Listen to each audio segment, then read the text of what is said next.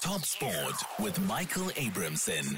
The Star, Sheffield football journalist Joe Cran. Chelsea seem to be in a complete mess at the moment. What is going wrong then? It does feel like Chelsea Football Club need a bit of a reset. This season will probably allow them to do that because the chances are they're not going to have as many games to play next season. I think they're 11th now. They're probably not going to be playing in Europe next season as things stand. They need a heavy reset. But the problem is that, when you're not playing Champions League, when you're not playing European football, it does change things. So they're going to be kind of stuck with what they've got. And I honestly don't know how change things for them this season. Top Sport on SAFM.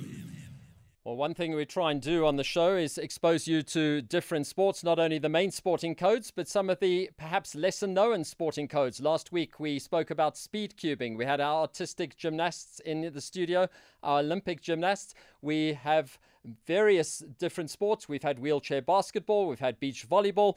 Tonight, we're going to introduce you to a sport, again, which you might not be familiar with.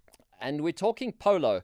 And I'm talking about the kind played on horses, not the kind played in the pool, which is water polo. The Nedbank International Polo event is back, and the Inanda Polo Club in Sandton is where it will be taking place this coming Saturday. This will be the fourth installment of this distinguished event, building on the successful partnership born in 2018 between Nedbank and the South African Polo Association, who have teamed up yet again to produce a multi-layered experience in what is considered possibly the oldest team sport.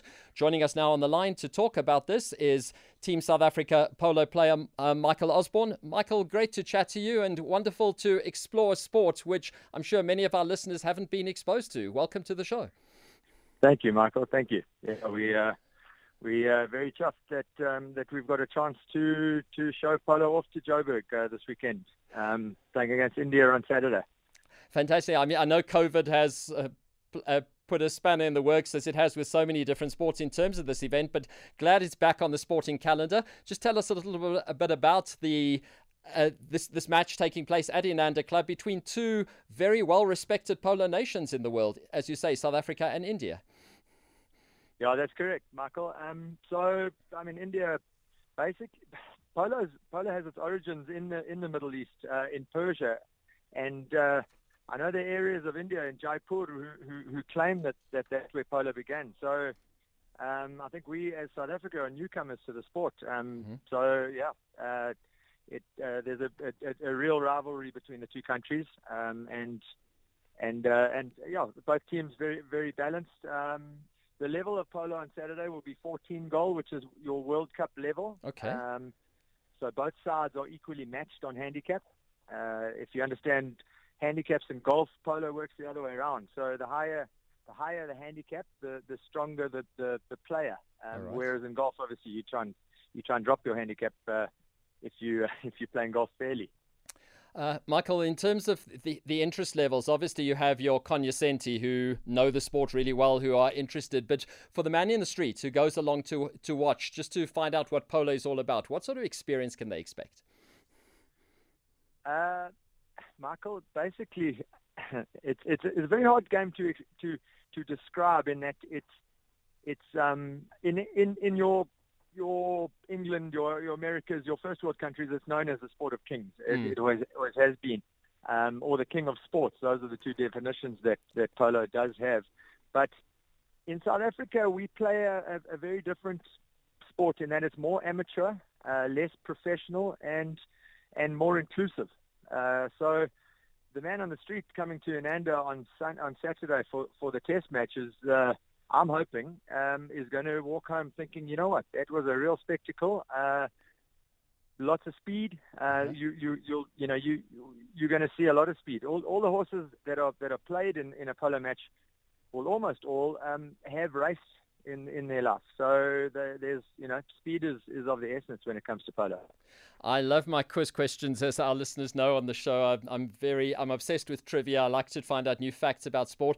One thing I remember, and it's in the back of my brain, you can tell me if I'm right or if I'm wrong, but a quiz question nugget that seems to come up is which sport cannot be played left-handed? And I know polo was the answer. Is that correct? Is polo only for right-handers? And, that is correct. And what is the reason for that? How does that work? Is that to protect the horses, or what is that to protect situation? The horses. So if you imagine hockey's played in a very similar vein in that you can't have a left-handed and a right-handed person meeting each other with the ball because their bodies are going to make contact. And very similarly in polo, a left-handed player trying to play the ball with a right-handed player meeting them head-on, the horses will meet head-on, and that creates big danger for both player and horse.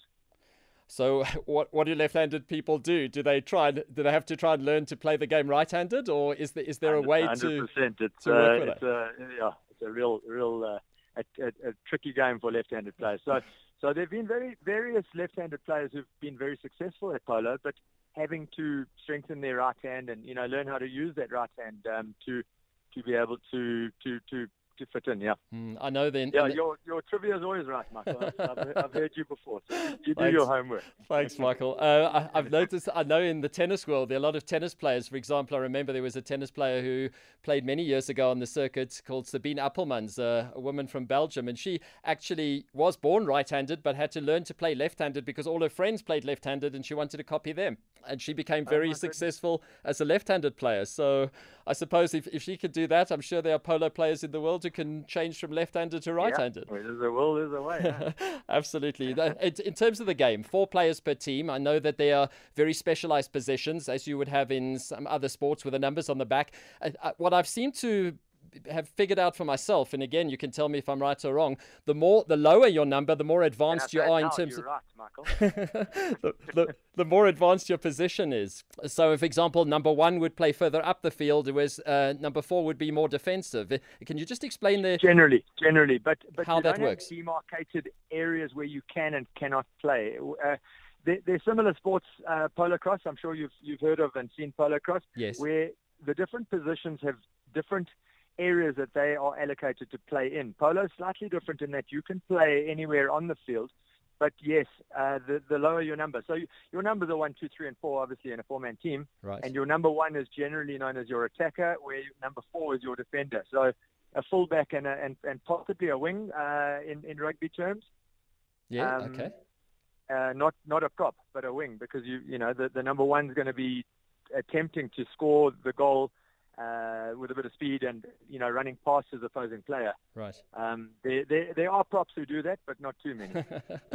And do you stay on the same horse for the whole game for each of the chuckers, no. or are you allowed to rotate? Because obviously for the horses it must be pretty hectic for them. Yeah. So a horse will never be able to last a whole game. A horse will last in a 6-chucker game. You can normally expect to ride probably. I mean, you can get away with 6 horses, but generally in the higher levels of polo, you'll probably ride 8 different horses. Saturday is slightly unique in that because we are having to mount the tourists, so the Indians are playing on our own horses. Okay. The 5-chucker match is split into 10 half-chuckers. So basically, just for horse management and horse safety, we've decided to play 3.5 minutes per horse. And then that horse gets a break and then can come back later for a second half. Second half chucker. So your chucker is normally 7 minutes plus 30 seconds after the first bell. Right. And we're going to have a 3.5 minute, roughly 3.5. It'll be when play goes dead. Whistle will go and all 8 players can go and change horses. And that's basically for pony welfare. And in terms of preparation for this event, how much time do you spend in terms of training? You've mentioned that it's still fairly much an amateur sport on South African level. So I just want to know, for listeners who may be listening and thinking, oh, that might be a sport that I should maybe try. Just tell us about the preparation that goes in and maybe some of the costs involved in becoming acquainted with the sport. So, we touched on it earlier. The sport of kings, as it's known in definitely in England, has a very high cost factor. It's slightly different in South Africa because, like I said, we amateurs and a lot of farmers play. I'm a farmer myself, and farmers generally make up or used to make up 80% of South Africa's polo players. They're probably down to about 40% now, but very much part-time polo players. To sum up, taking it up as a sport and suddenly playing it, you would probably incur costs of renting horses to start with, because it takes 3, 4, 5 years to make a horse really good at polo. So there's a real time investment in building a string of polo ponies. Michael, it's been an absolute pleasure talking to you. I'm learning more and more about so many different sporting codes by doing this show. Best of luck with the event, with the test match on Saturday. Hope it goes well and hope that people really enjoy the experience, those that come along to watch. And hopefully we've whetted some appetites among our sporting public to make them aware that there are sports other than soccer, rugby, tennis and cricket that do exist in the world. Thanks so much for your time. That's Michael Osborne, Team South Africa polo player, who will be in action against India in the test match on Saturday at Inanda Club.